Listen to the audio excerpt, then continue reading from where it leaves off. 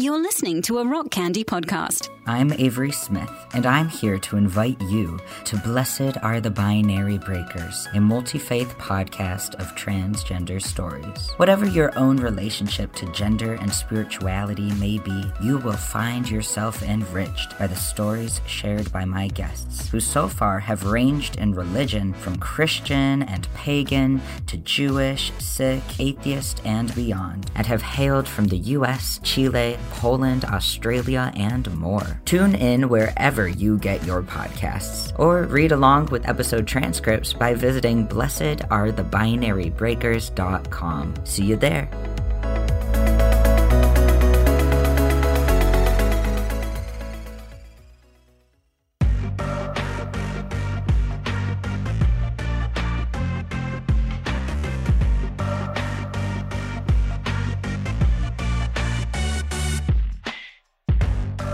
This is Sacred Tension, the podcast about the discipline of asking questions. My name is Stephen Bradford Long, and we are here on the Rock Candy Podcast Network. For more shows like this one, go to rockcandyrecordings.com.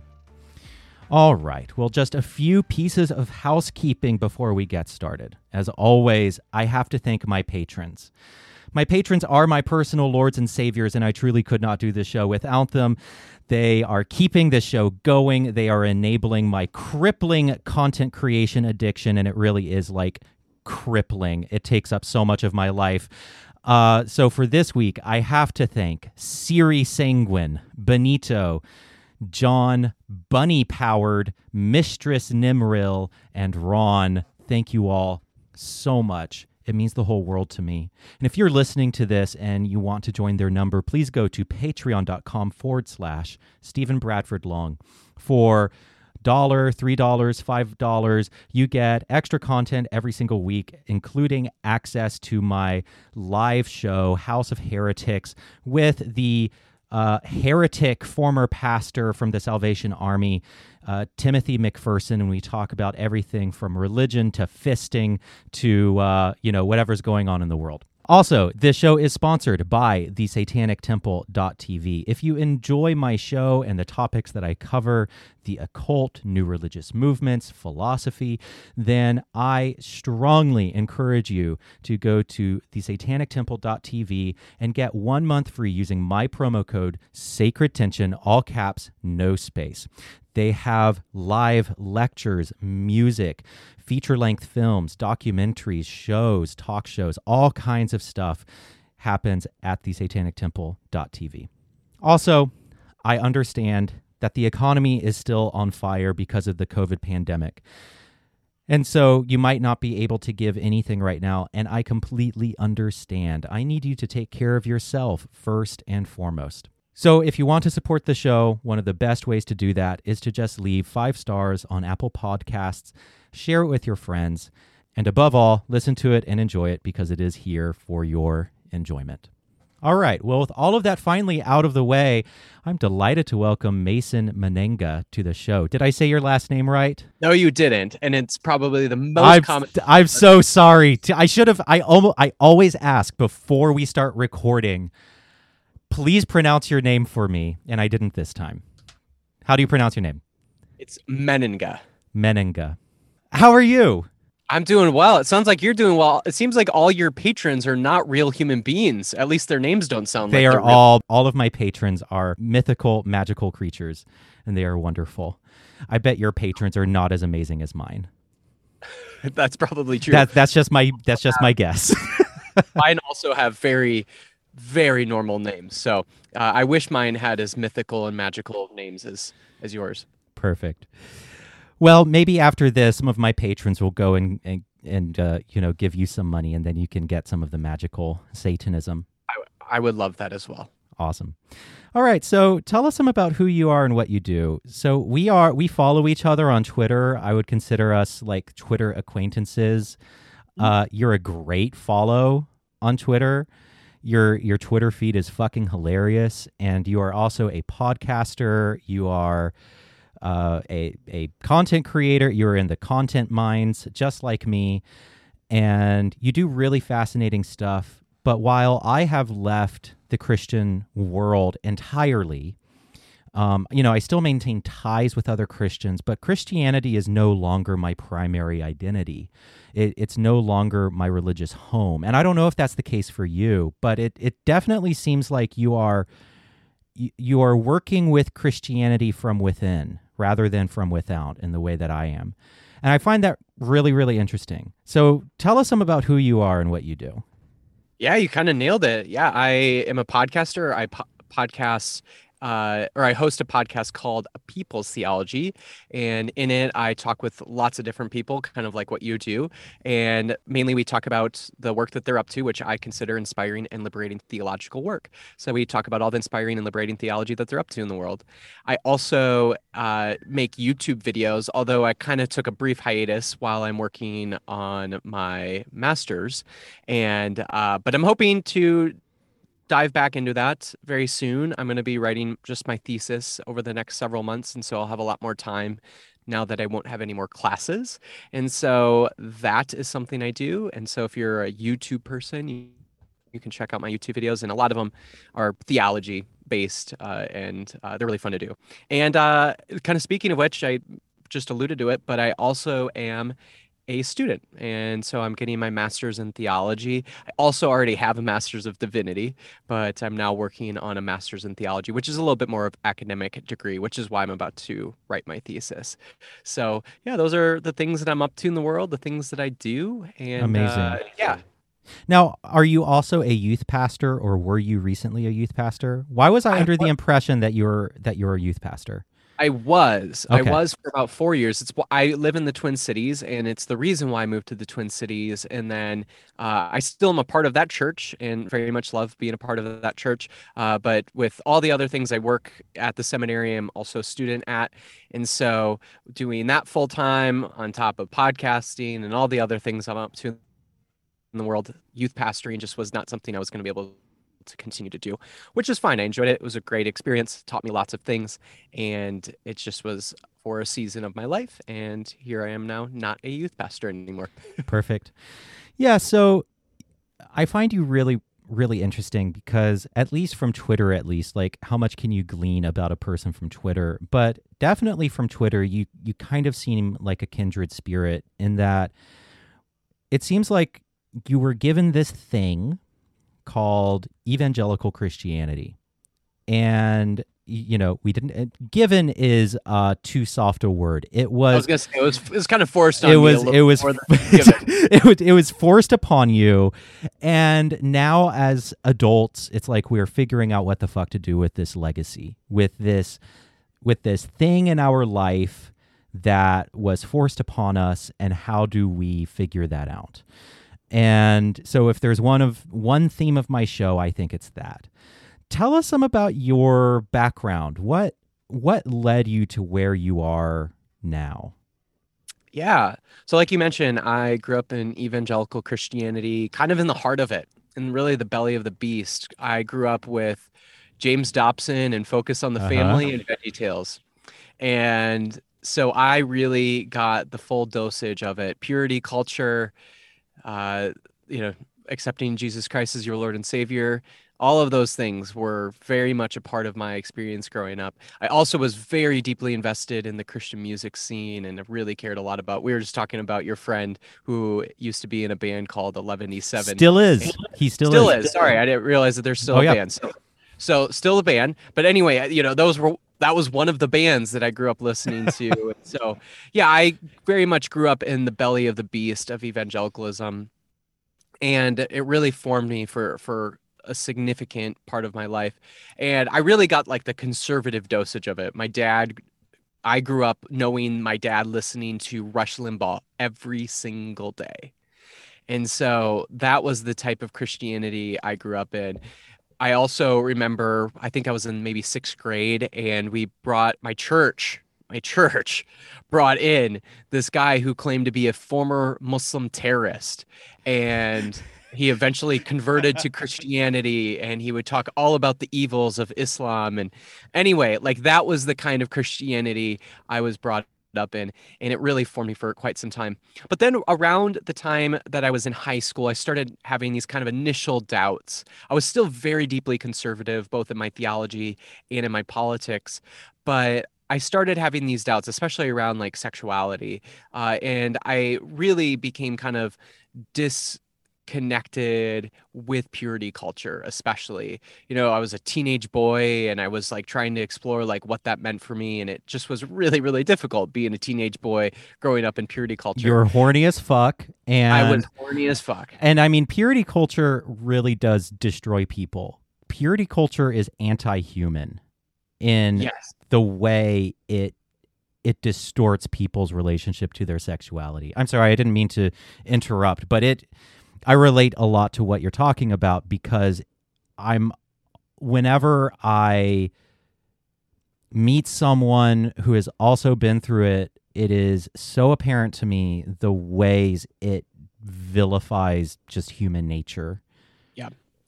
Yeah, I totally agree. I was just doing a recording with somebody who was asking me questions about my body. And that was one of the things I talked a lot about, was how purity culture in particular really dehumanizes us in such a way, because it really focuses on vilifying our body. And that was a really tough thing for me as a teenage boy who was just, couldn't look at any person without like, wow, I want to fuck you. So that was a really difficult part of my life. But then I started getting, I started getting to a point of, it wasn't just like these sort of like lustful thoughts as they would describe it, but it was really beyond that, of like, I really could not reconcile it anymore. I couldn't reconcile upholding purity culture and honoring or trying to allow my body to experience the things that it was wanting to experience. And so that really was kind of the main catalyst for me starting to explore, what does a Christian faith look like that is not a part of purity culture? And that led me down an entire path of starting to question things about like hell, and around LGBTQ issues, around even like racial justice issues, and et cetera, et cetera. And so it really put me on a path to having questions around that. So by the time that I got into college, I really had a lot of these questions, but really nowhere to go and to look, because I had no idea that there were any other types of Christianity out there. I only knew of evangelicalism. And so when I got to college, and I went to a small like Christian college, it was super conservative actually, but there was a few professors in the religion department. Which college, if I may ask? Yeah, it's called Northwestern College in Iowa. The Okay. town that it's in is 5,000 people. The school itself was 1,200 students. So I was like in a graduating class of 300 students. It was very, very small. In the most conservative county in America. My state representative was Steve King, if you know of Oh my God. U.S. politics at all. Yeah. So yeah, he used to speak at my chapel all the time. It's so funny because I went to Montreat College Okay. in the mountains here, which has a student body of, when I was there, 500 students. And Wow. I've actually been there before. oh, it's gorgeous. I still live in the area. And were you there for a conference? Yeah, there was like a youth ministry conference Yeah. several years ago I went to. Yeah, of course. So I went to the college, which is very conservative. Interesting. While the conference center and the town are less so. But that's a whole weird drama, minuscule tempest in a teacup that we don't have to get into. But yeah, so far I am tracking with you. Went to a tiny conservative Christian college, and sex was the beginning of your theological downfall. It was the beginning of the unraveling. They were right about everything. They always said that sex is what would undo your faith, and they were right. They were right. Like, they aren't misguided in a lot of ways. Yes, it's Certainly true. Right. Because they it's so funny how there's this. I was never told exactly this by conservative Christians in my life, but I was basically told this. If you start questioning this specific tenet, if you start questioning this specific doctrine that is really significant to us in our community, if you start questioning that, then you'll start questioning everything. So don't you dare even approach questioning sexuality. For me, it was homosexuality. And, or, it sounds like for you it was purity culture. For other people, it's things like evolution or whatever. Right. And it's like once you start questioning that one thing, then the whole ball of yarn starts to unravel, and they know it. They know that will happen. Yep. And they're absolutely right. Yes, they are. They really are. And it's not one of the things that really bothers me from people from their perspective, evangelicals' perspective of how they think about people and quote unquote deconstruction. I don't really use that term, but it's helpful for for Satanists who have no fucking clue what we're talking about. Deconstruction is a term often used in kind of the post-Christian / progressive Christian setting of deconstructing and reevaluating one's faith. Right. And Do so continue.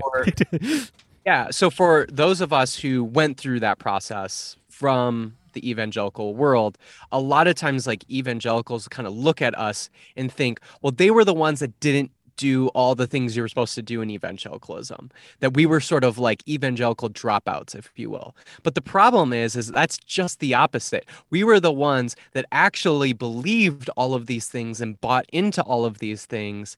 And in a lot of ways, you could say that we, in sort of quote unquote, we graduated from evangelicalism. And that's the reason why we ended up leaving the evangelical faith. And I really wish they understood that. I understand that they're not going to buy into what we believe or whatever. I get that. The one thing I wish they would just sort of accept is that for those of us who left evangelicalism, we are not dropouts of evangelicalism. We are the graduates of it because we were the ones who did all of the things right. We were the ones that were getting the 4.0 of evangelicalism, and that still was not enough for us to be convinced of that beast that is evangelicalism. That's absolutely right. And, that's a point that I always make regarding people who abandon the conservative ideology regarding homosexuality, be it ex-gay or what in the gay Christian world they used to call side B, side A versus side B being the belief that it's okay to be gay, you just can't act on it. That's contrary to God's will. And very often, when I was still active in the gay Christian world and writing a lot about that subject, there was always this sense of, well, you became affirming because you couldn't handle it anymore and you dropped out. And I'm like, no, I was the poster child. I was the one who did everything right. And it is because I did everything right that I know this doesn't work. Yeah. Furthermore, I know it's a con. Yeah. Furthermore, you're the ones who are the experts when it comes to the 6 clobber passages. Like that's one of the things that drives me nuts. As if, you get evangelicals that kind of throw out those verses as if gay Christians have never once heard those. Have never read them. Explain to people what the clobber passages are, because people, a lot of people in my audience have no clue. Yeah. So in the Bible, there are 6 verses that's kind of mention in some way, shape, or form around homosexuality. And for the most part, if you read them kind of literally, they do kind of indicate a condemnation of homosexuality. But there's only 6. I mean, there's thousands upon thousands of verses in the Bible. There's only 6 that address this, right?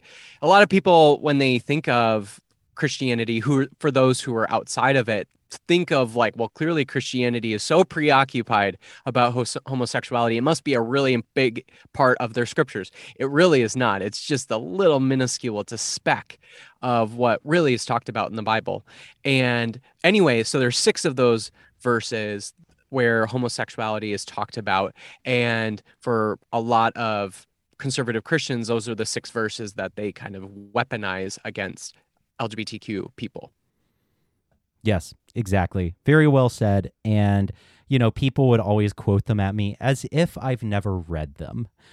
And and still people quote the Bible at me. However, that's happening much less because people are usually too scared, which is great.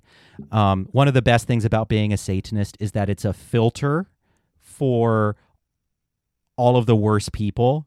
Like, atheism isn't quite enough of a filter. You also have to put on the Satanist filter.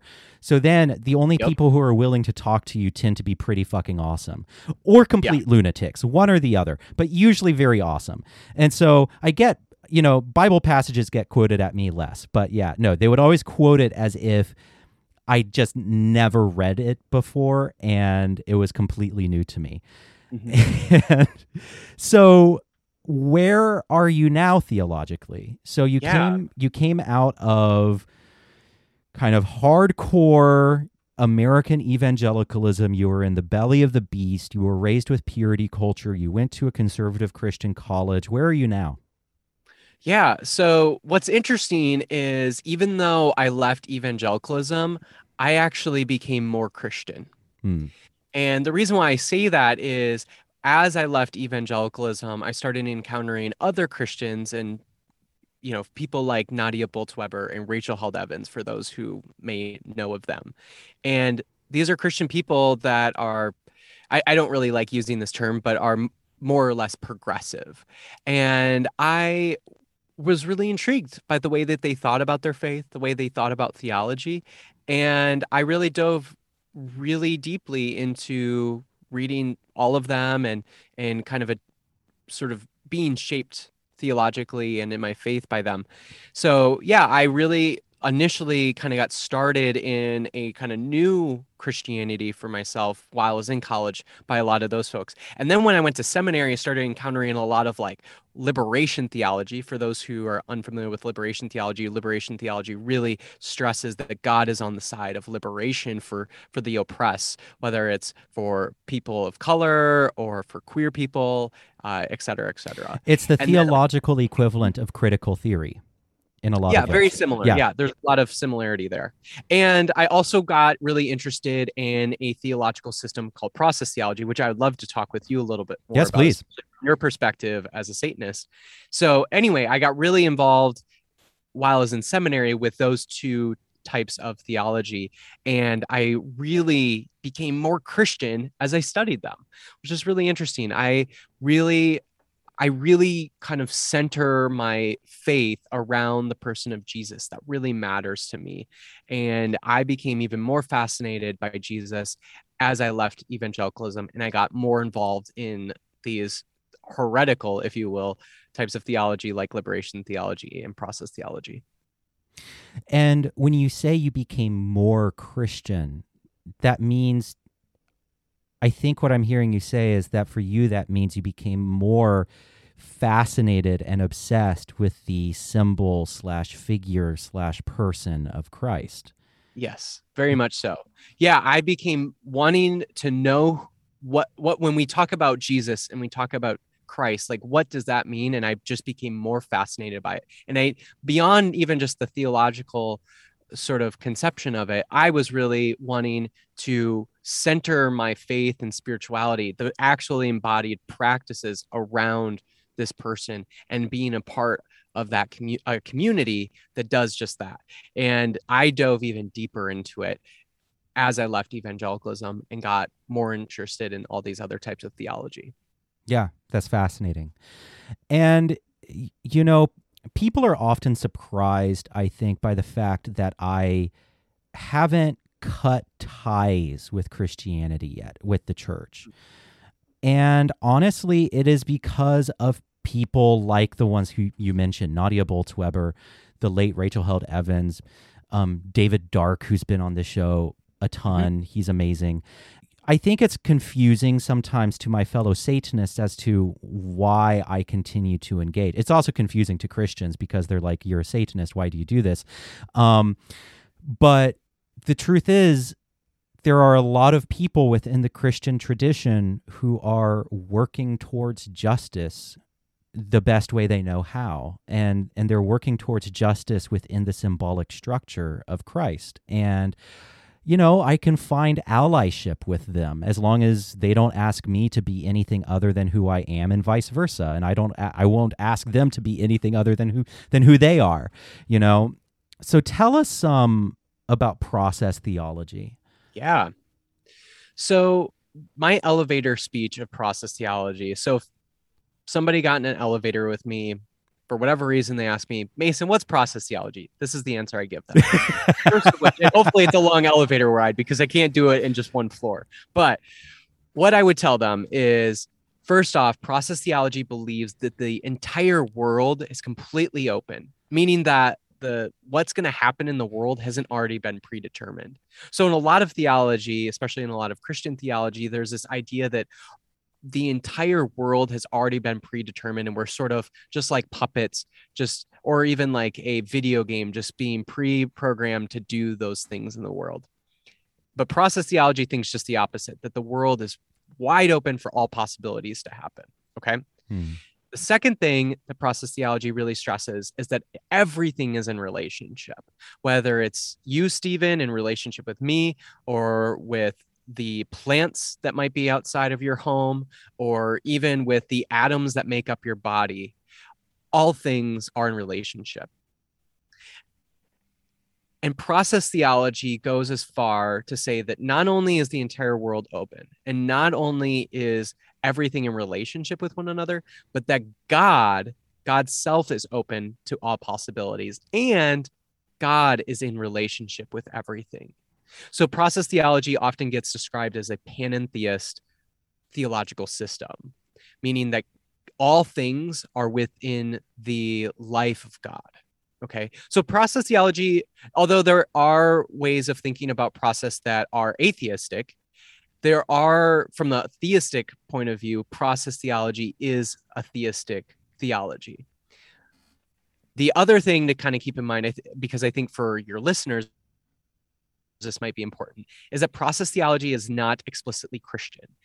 The person who even kind of was the founder of the philosophy that ended up influencing process theology was not a Christian person. He grew up in like a Christian home, but he himself did not identify as a Christian. Now, many of the who is that? Just out of curiosity. Oh, yeah. So he was an American philosopher. In fact, he's one of the most famous American philosophers. His name was Alfred North Whitehead. He was of course, yes. Yeah, he was initially a mathematician and physicist, and eventually out of that work developed this philosophy, which he called philosophy of organism. And he wrote a very seminal text that kind of all process theology and process philosophy grounds itself in, called Process in Reality, hence process philosophy and process theology. So he himself was not a Christian. He grew up in a Christian home, but he himself was not a Christian. He died probably in like the 1930s or so. So he was kind of around in like the 1910s, 1920s. And so, but the early people, or the people that initially took his philosophy and kind of developed into a theology, were Christian people. However, that eventually at some point, that theology got kind of moved over to China, and actually most process theologians today are Chinese Buddhists. So there are a lot of Buddhists who are process theologians, and there are a number of Muslim process theologians. There are a number of Jewish process theologians, and even like pagan and Wiccan process theologians and Hindu process theologians. So process theology is a theology that is inclusive to all different types of religious traditions. But it is, at least in America, kind of at least the academic discipline of process theology is mostly dominated by Christian people. But that's not to say that it's entirely a Christian theology. To summarize, process theology sounds like that it is less a statement about God necessarily. So it is open. It's less, so it can be open to atheistic interpretations and theistic interpretations. And that the universe is that humanity's path is not set before us. It is not predetermined. Correct. And also that everything is in relationship. And so there's this entanglement. Down to the tiniest particles that make up the tiniest atoms. Even those things are in relationship. So it really stresses relationship to the most degree. And so everything is entangled, and it sounds like a concept of oneness, of I don't know if you would use that term, but everything being just a manifestation of that relationship, or all things interacting together and exerting influence on each other. And then it is panentheist, meaning, I guess from the theistic side, God is everything within creation and more. Right.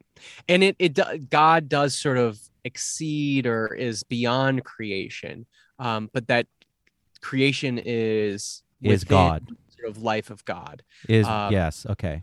So pantheism, which is a little different, pantheism believes that everything is God. Right. Pantheism makes a distinction that there is God and there is the world. They're not the same, but that the world is within the life of God. And so all things are in God, but there's still a distinction made there.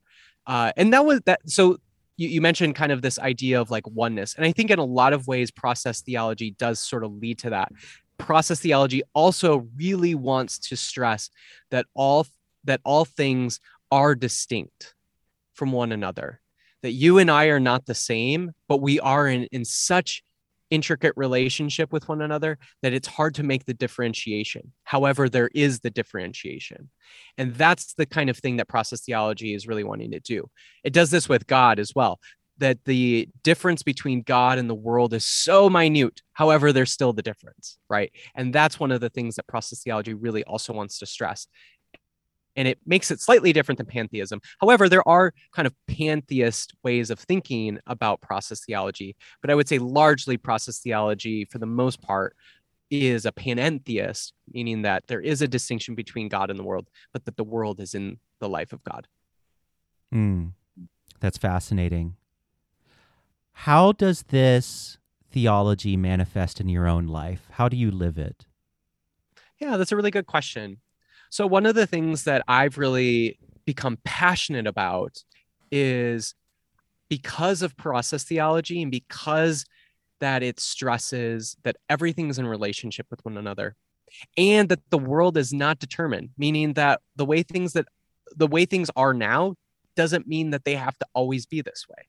And so because of that, I kind of take it to this ethical way, meaning that if everything's in relationship, then all of these issues that hurt and oppress people really matter. The issues that hurt LGBTQ people, the issues that hurt Black people, the issues that even hurt the earth, all of those matter because they're all in relationship with one another. And all the little things that I even do affect all of those other issues. Okay. Because everything is in relationship. Because everything's in relationship. And so that to me really matters. And because the world is open to all possibilities, it means that all of these issues, all of the ways that they cause oppression to all kinds of people and even to the earth, does not mean that it always has to be this way. We can actually create a better future for all of these things. So because they're in relationship, everything that I do really matters. And everything that I do can also be a part of what everybody else is doing to create a better future. And so those to me really matter. So it really manifests in my life in that it literally but it influences the entirety of how I live my life. That all of the ways that I am living is in relationship to everything else. And that all of the things that I'm doing is hopefully helping to create a future that's better, especially for those who are oppressed. And listening to you talk immediately brought to mind things like climate change. The IPCC report just came out last week, and it's, fucking harrowing. Success meaning avoiding the absolute worst of climate change and avoiding the maximal amount of suffering that we will inflict on future generations. That is not set in stone, but neither is success determined. Right. And I think, I feel like within so much of Christianity, one of the lies, one of the real dangers of lots of theism, not just Christianity, but that success is inevitable. The planet will be fine because God won't let that happen to us, because he put a rainbow in the sky after Noah's flood as a promise that he would never do that to us ever again, or that, you know, somehow humanity will prevail because God is on our side. Within process theology, that's not the case, is what it sounds like. And we really could shape the world towards hell on earth, and God will not intervene because that future is open and it's up to us. Am I hearing you correctly on that? Yeah. In fact, you're kind of touching on one of the reasons why a lot of people get into process theology is because of the way that it answers the question of theodicy. For those that don't know, theodicy is essentially the problem of evil. Why is it that a all-powerful and all-loving God allows suffering to happen? That's essentially the question of the problem of evil. And the way process theology responds to that question is that God is actually not all-powerful. So when it comes to something like climate change, God cannot unilaterally make climate change stop, and God can't make it not stop either. So what is required is that all of us, including God, including all of the entirety of the world, need to work together to ensure that there is a future for the planet and for our future generations. But it's not determined because God can't make it happen either way. It really requires all of us. Again, all things are in relationship. And because of that, it requires all of us to participate in something like preventing climate change, or at least mitigating it at this point. So I can hear a lot of atheists listening to this and saying, this just sounds like a justification to hold on to a form of theism while also getting around the thornier issues of theodicy.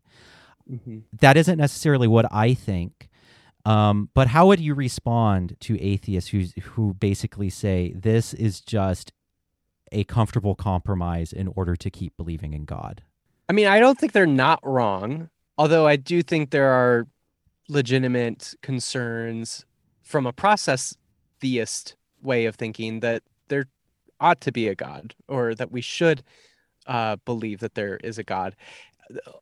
I'll just respond to it by saying that Alfred North Whitehead, who we mentioned before, who was the one who initially developed process philosophy, within the way that he thought about philosophy and the way that the sort of metaphysics, if you will, that he created, he believed that there was God.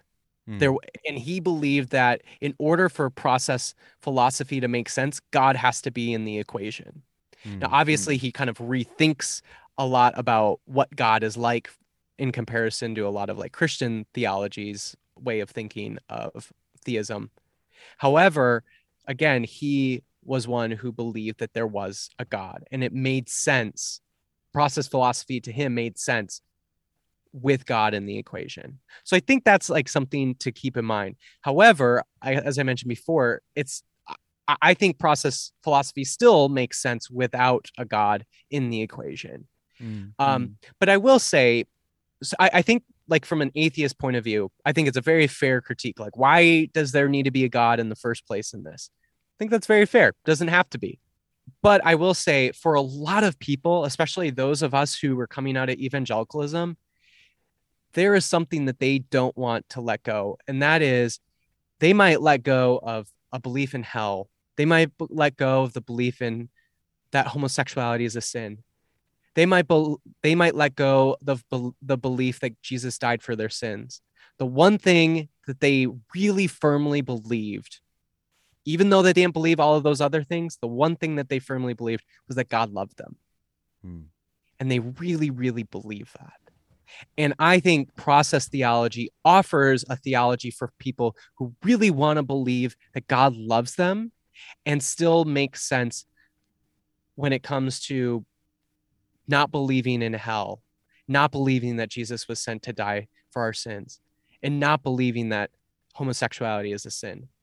It allows people to believe that God truly loves them and still allows them to think about all these other ways that make sense to them theologically, like that everybody is saved, or that Jesus didn't have to die for our sins, or that being gay is an incredible gift to the world for people. So I think process theology offers that to a lot of people who still really firmly want to believe that God exists and that God loves them. I think you're hitting on something really important here, because my personal approach to this is I don't care what people believe. I care about how they treat their neighbor. Mm-hmm. I don't give a fuck. I don't care if people believe in wood elves until the wood elves start telling them to not vaccinate their children. I do not care. Or, God and all the various types of God, from, classic theism to, more of a Protestant demiurge, whatever it is. I don't care what it is, except in regards to how it motivates them to treat their neighbors. And, I think I'm probably a unique non-theist in that way. I call myself a non-theist, not an atheist, because they mean the exact same thing technically, but I like to say a non-theist is an atheist who isn't mad about it. A non-theist is an atheist who isn't an asshole over it. There is because of that, because I am so much more focused on orthopraxy than orthodoxy, I am more concerned with helping people be better Christians. I don't want, I'm not terribly invested in making atheists or non-theists or Satanists. I want people of different faiths to become better members of that faith, because I just think that's more practical. We don't have much time on this. I don't have much time on this planet, and the straits are so high. I mean, we are in such a dire situation globally. I'm not sure trying to change the majority of people away from their faith is a good investment of our time. I think that it's a much more practical use of my time to help people be a better version of whatever it is they are. And so, whenever someone, whenever a Christian will come and tell me, I want to believe that homosexuality is blessed by God, I just don't know how to get around the theology, I will help them with that. Mm-hmm. And I think that's me being a good Satanist, is to help them with that. And because then that in turn means that they're less likely to abuse someone with their theology. Mm-hmm. The hurdle of not believing in God, what you were just saying about needing to believe that God loves you, really, really deeply yearning to believe that God loves you. That is a need that I still struggle to explain to my fellow atheists. That is a need that I still struggle to articulate. I still struggle to articulate just how deep that goes. Mm-hmm. And anyway, thus endeth the rant. Do you have any, I don't know, what are your thoughts on that? Do you have a well, response I have questions for you. Yes, please. Especially as a Satanist, I'm curious what kind of your thoughts are around process theology from that perspective. I mean, you could have chosen any other religious tradition or none at all, right? Yeah. So there was something about what Satanism articulates.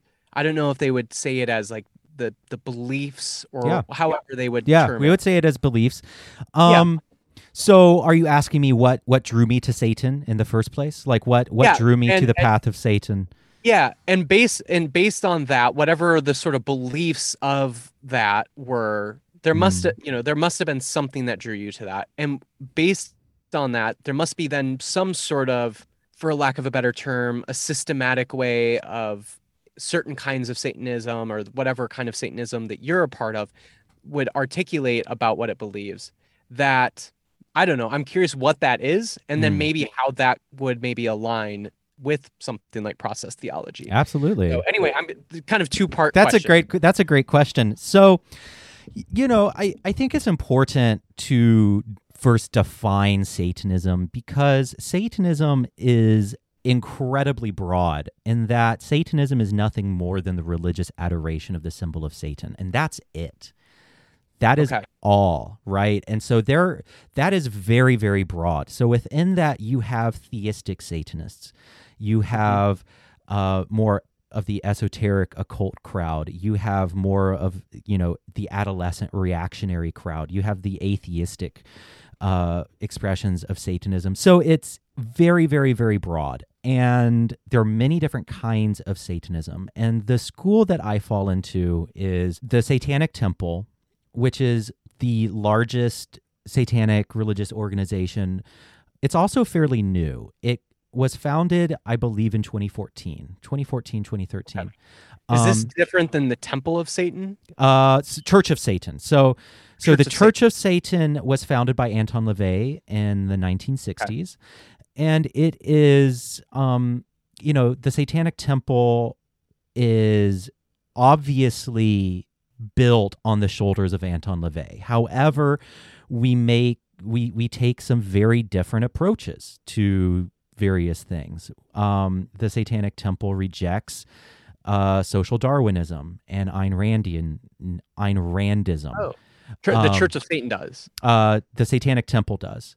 Or Satanic Temple. The Church of Satan was very influenced by Ayn Rand and social Darwinism.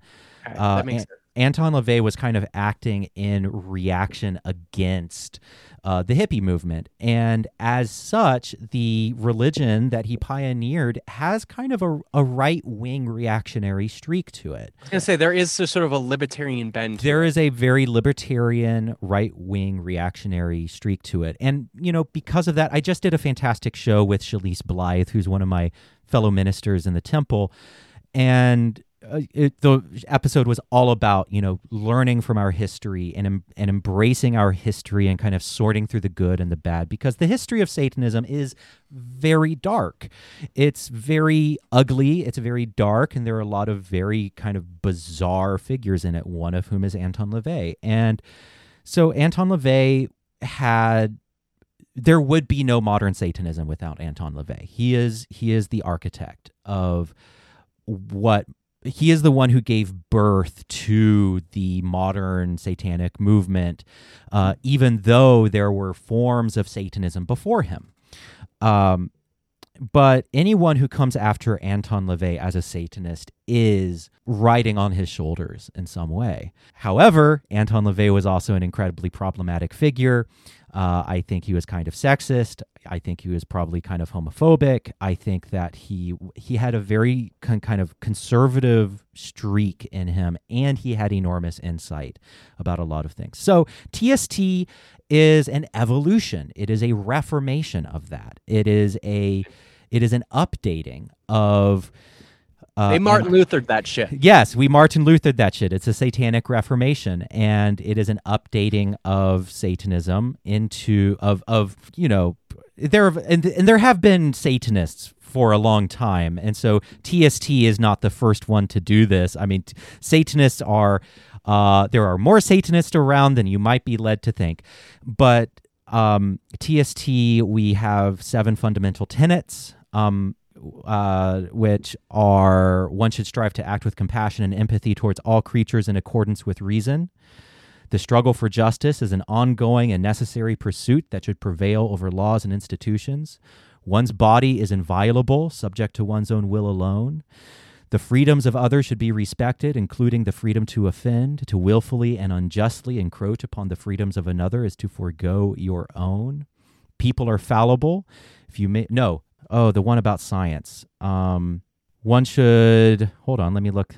I am suddenly blanking on the 5th. Don't you have to memorize these in order to be a minister in the Temple of Satan? Technically, no. You have to know all the history and all the for lack of a better you term, didn't pass your theology. confirmation class here, Stephen. I did you? know. I'm failing my confirmation class as we speak. Belief should conform to one's best scientific understanding of the world. One should take care never to distort scientific facts to fit one's beliefs. People are fallible. If one makes a mistake, one should do one's best to rectify it and resolve any harm that might have been caused. Every tenet is a guiding principle designed to inspire nobility in action and thought. The spirit of compassion, wisdom, and justice should always prevail over the written or spoken word. So those are that's the moral code that guides everyone within the temple. That's it. So when it comes to what a TST Satanist, it's rude.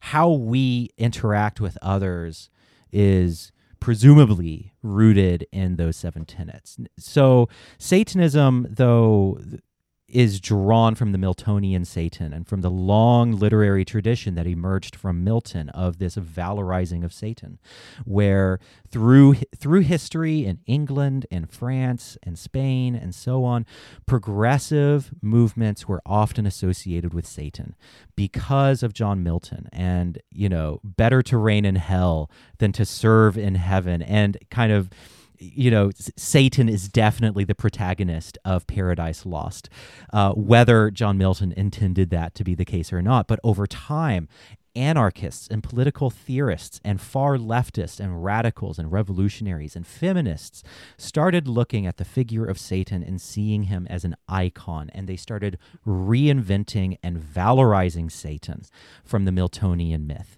And started reinventing him as the icon of the ultimate outsider, the unbowed will who never bows to arbitrary authority, the eternal outsider who is always opposed to arbitrary authority. And so it's a myth. It is a literary icon. It's a myth around which my life orbits. And there are also, for me personally, there are very mystical elements. I consider myself a non-theistic mystic. I think that there's great richness and depth that could be found in Satanism with the occult and so on and so forth. So that is a not very short and concise answer to your question, to that first part of the question. So in terms of process theology, do you have any questions about that so far? Well, based on what you kind of mentioned, especially around those 7 guiding principles of the Temple of Satan, or the Satanic Temple. There you go.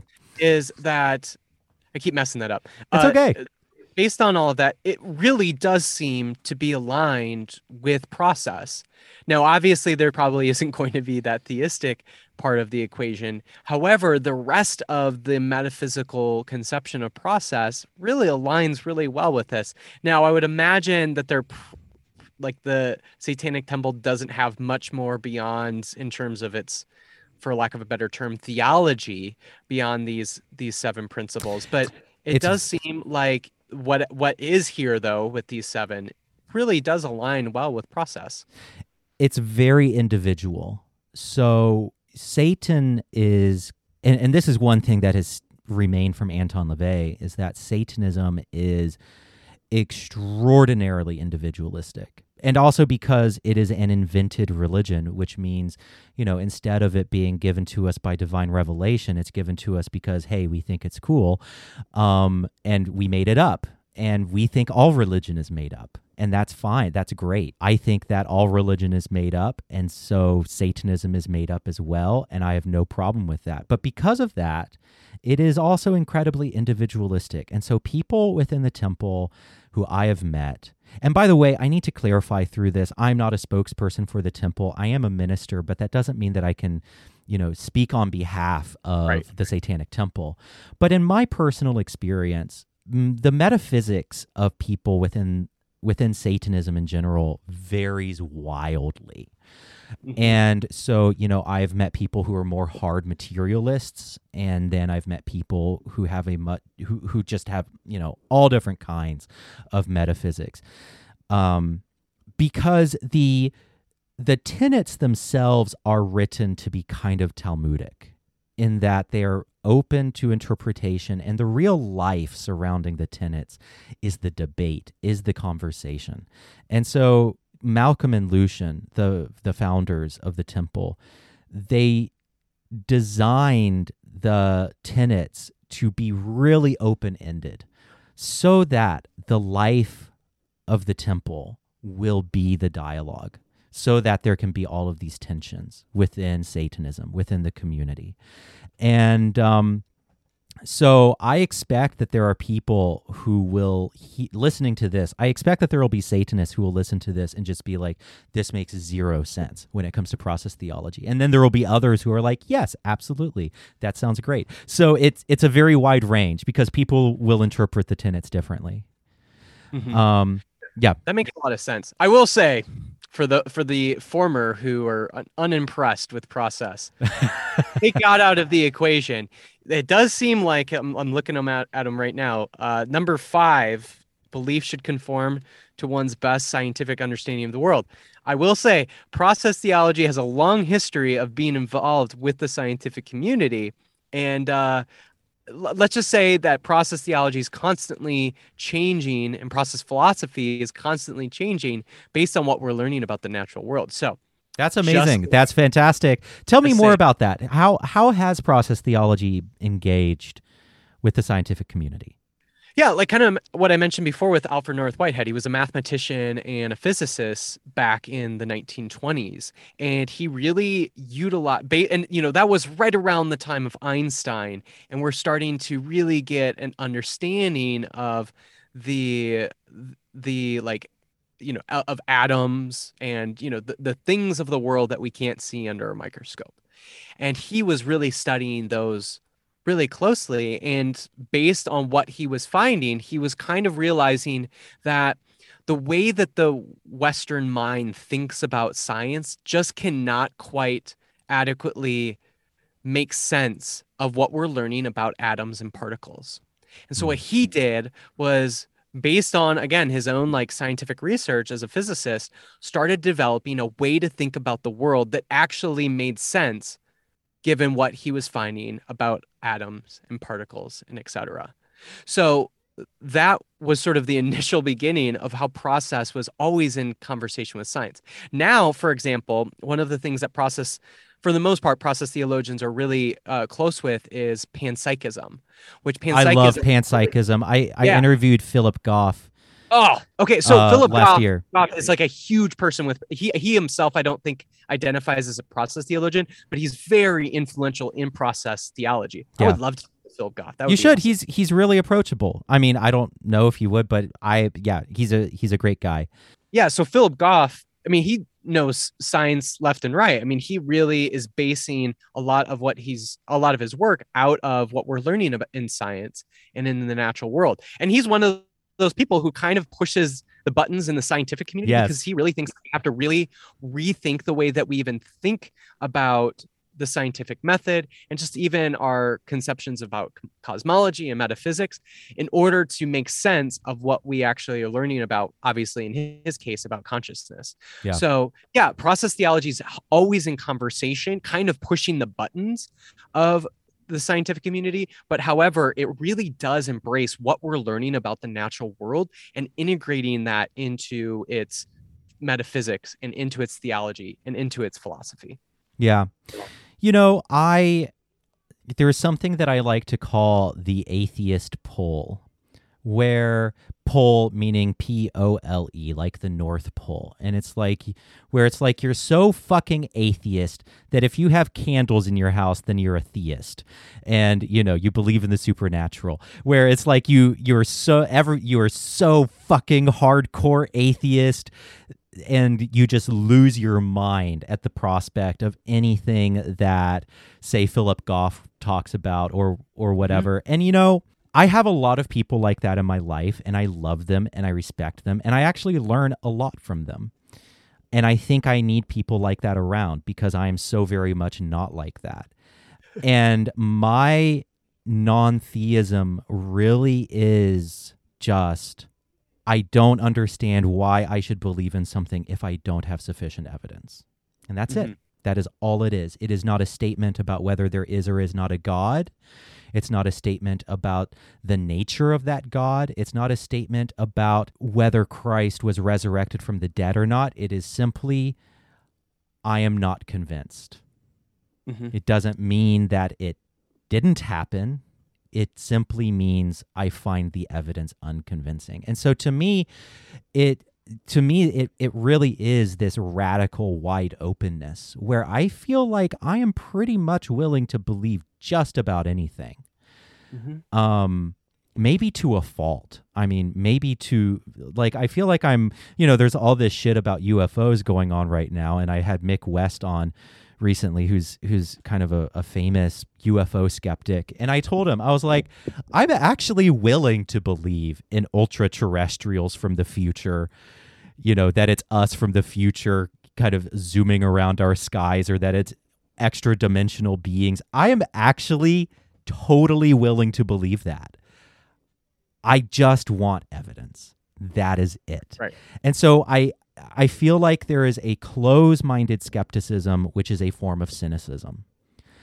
And then there is what I believe is true skepticism, which is in fact the most radical kind of open-mindedness one can have, which is, I'm willing to believe fucking anything. I just want sufficient reason to believe it. Mm-hmm. Well, the one thing I'll just maybe slightly push back on there is that what I have always appreciated about process, and this kind of goes back to what we were talking a little bit about, is that in a lot of cases, what we would determine to be evidence is totally constructed by what we believe about the world. Oh, totally. What it is that we believe about the world, how the cosmos work, how our metaphysics work, all of that is contingent on what we deem to be evidence, right? Absolutely. And so that to me is also a really important piece, that both of those conversations about not only what we're actually finding in terms of evidence, that's always constructed and determined or contingent rather on how we think even about the world. And so constantly allowing both of those things to be fluid at once is really important. And that's the one thing I really appreciate about process. It's one of the reasons why I really appreciate someone like Philip Goff, who's willing to say, you know what, we actually need to rethink how we even understand the world if we're going to actually find any of the evidence that he seems to indicate, at least, from his side of things about consciousness, that indicate the way he understands consciousness. And that there's a reason why others in the scientific community really push back against him. It's because he understands the world differently than they do. And he would push back that we actually have to rethink about the world before we can even really accept what we're actually finding about the natural world. And I think that's a really important piece to it, is that how we even think about the world affects what we can even find in it. Yeah, and what you were just saying about what do we accept as evidence, how do we think about evidence? I think one of the most compelling little bits in his book, Galileo's Error, was where he proved, where he demonstrated, where Isaac Newton, no, was it Isaac? No, it was Galileo, determined that Aristotle was wrong simply by way of logic. And so without even going outside, without even going out and testing it, because Aristotle's view was that light objects would fall more slowly, heavier objects would fall more quickly. Galileo did a thought experiment, and he said, okay, well, let's say that you have a brick tied to a feather. This is a logical contradiction. If this is something that is innate to nature, then basically these two forces, one falling more slowly, the other falling more heavily based on weight, that would be a contradiction and would therefore cancel each other out, and therefore it cannot be true. And he was right, and he proved that logically without even going outside, right? And so that is a form of evidence, that is a form of reason that tells us something about the world. And so, there's a lot of angsting often about what we call derisively scientism. And I think what people mean by that is assuming that science and scientific evidence is the only way of knowing truth, or is the only way. And I'm just like, no, of course not. I mean, of course it isn't. We have philosophy, we have reason, we have mathematics, we have language, we have poetry, we have all of these different domains of knowing. And so I am not one of those atheists who I don't honestly know many atheists who are like that, but I'm certainly not one of them. Do you have any other questions for me in regards to Satanism? No, that kind of answered it. I was just really curious about kind of what you thought about how process it relates to Satanism, and you nailed it. I am very open. It's something that I haven't read anything on, and I really need to read more about. And so this conversation is kind of like a primer for me, because I have had absolutely no clue. For people who are interested in learning more about process theology, by which I mean me, what books would you recommend? Well, there's so many. I mean, you're actually kind of already starting to dabble a little bit if you're reading someone like Philip Goff. But in terms of process theology specifically, I would say that the best introduction out there in terms of a book is a book called Introduction to Process Theology by Robert Messley. It's a little dated. However, for somebody who is completely unfamiliar, not only with Christianity, but just theology in general, he does an incredible job of explaining what process theology is in ways that would make sense to somebody who's totally unfamiliar with even something like theology. So I think that's a really good go-to. I also always recommend somebody like Monica Coleman. So, after you kind of feel like you're getting a little bit more comfortable and more familiar with process theology, I recommend someone like Monica Coleman. She has a great book that really integrates the sort of liberation and justice aspects with process theology really well. She makes that very explicit in her work. So I really recommend her as well. Also, if you're kind of like, I don't know if I'm committed to reading a book about it, but I just want to maybe learn a little bit more about it. I berate everyone. No, they should read. They should all read. They should read. They should. But if before all of that, while you're waiting for your book to arrive and you're still getting an itch on process theology, there is a YouTube video by my good friend Kyle. If you just type in process theology, it should be the first hit on YouTube, called What is Process Theology? That's the video. And I think it's about maybe less than 10 minutes, 9 minutes. And he does an incredible job of explaining process theology in 8 to 9 minutes. Obviously, there's much more to learn about process beyond the 8 to 9 minutes that he talks about it. But that's a really great quick primer as you're waiting for one of those books to arrive. That's amazing. Perfect. Well, this has been a lot of fun, and we should do this again. I would love to. So that would be so great. Thank you so much for having me, Stephen. It's my pleasure. Yeah, you're welcome back anytime. All right. Well, that is it for this show. The music is by the Jelly Rocks and 11D7. You can find them on iTunes, Spotify, or wherever you listen to music. This show is written and performed by me, Stephen Bradford Long, and is produced by Dante Salamoni. As always, hail Satan, and thanks for listening.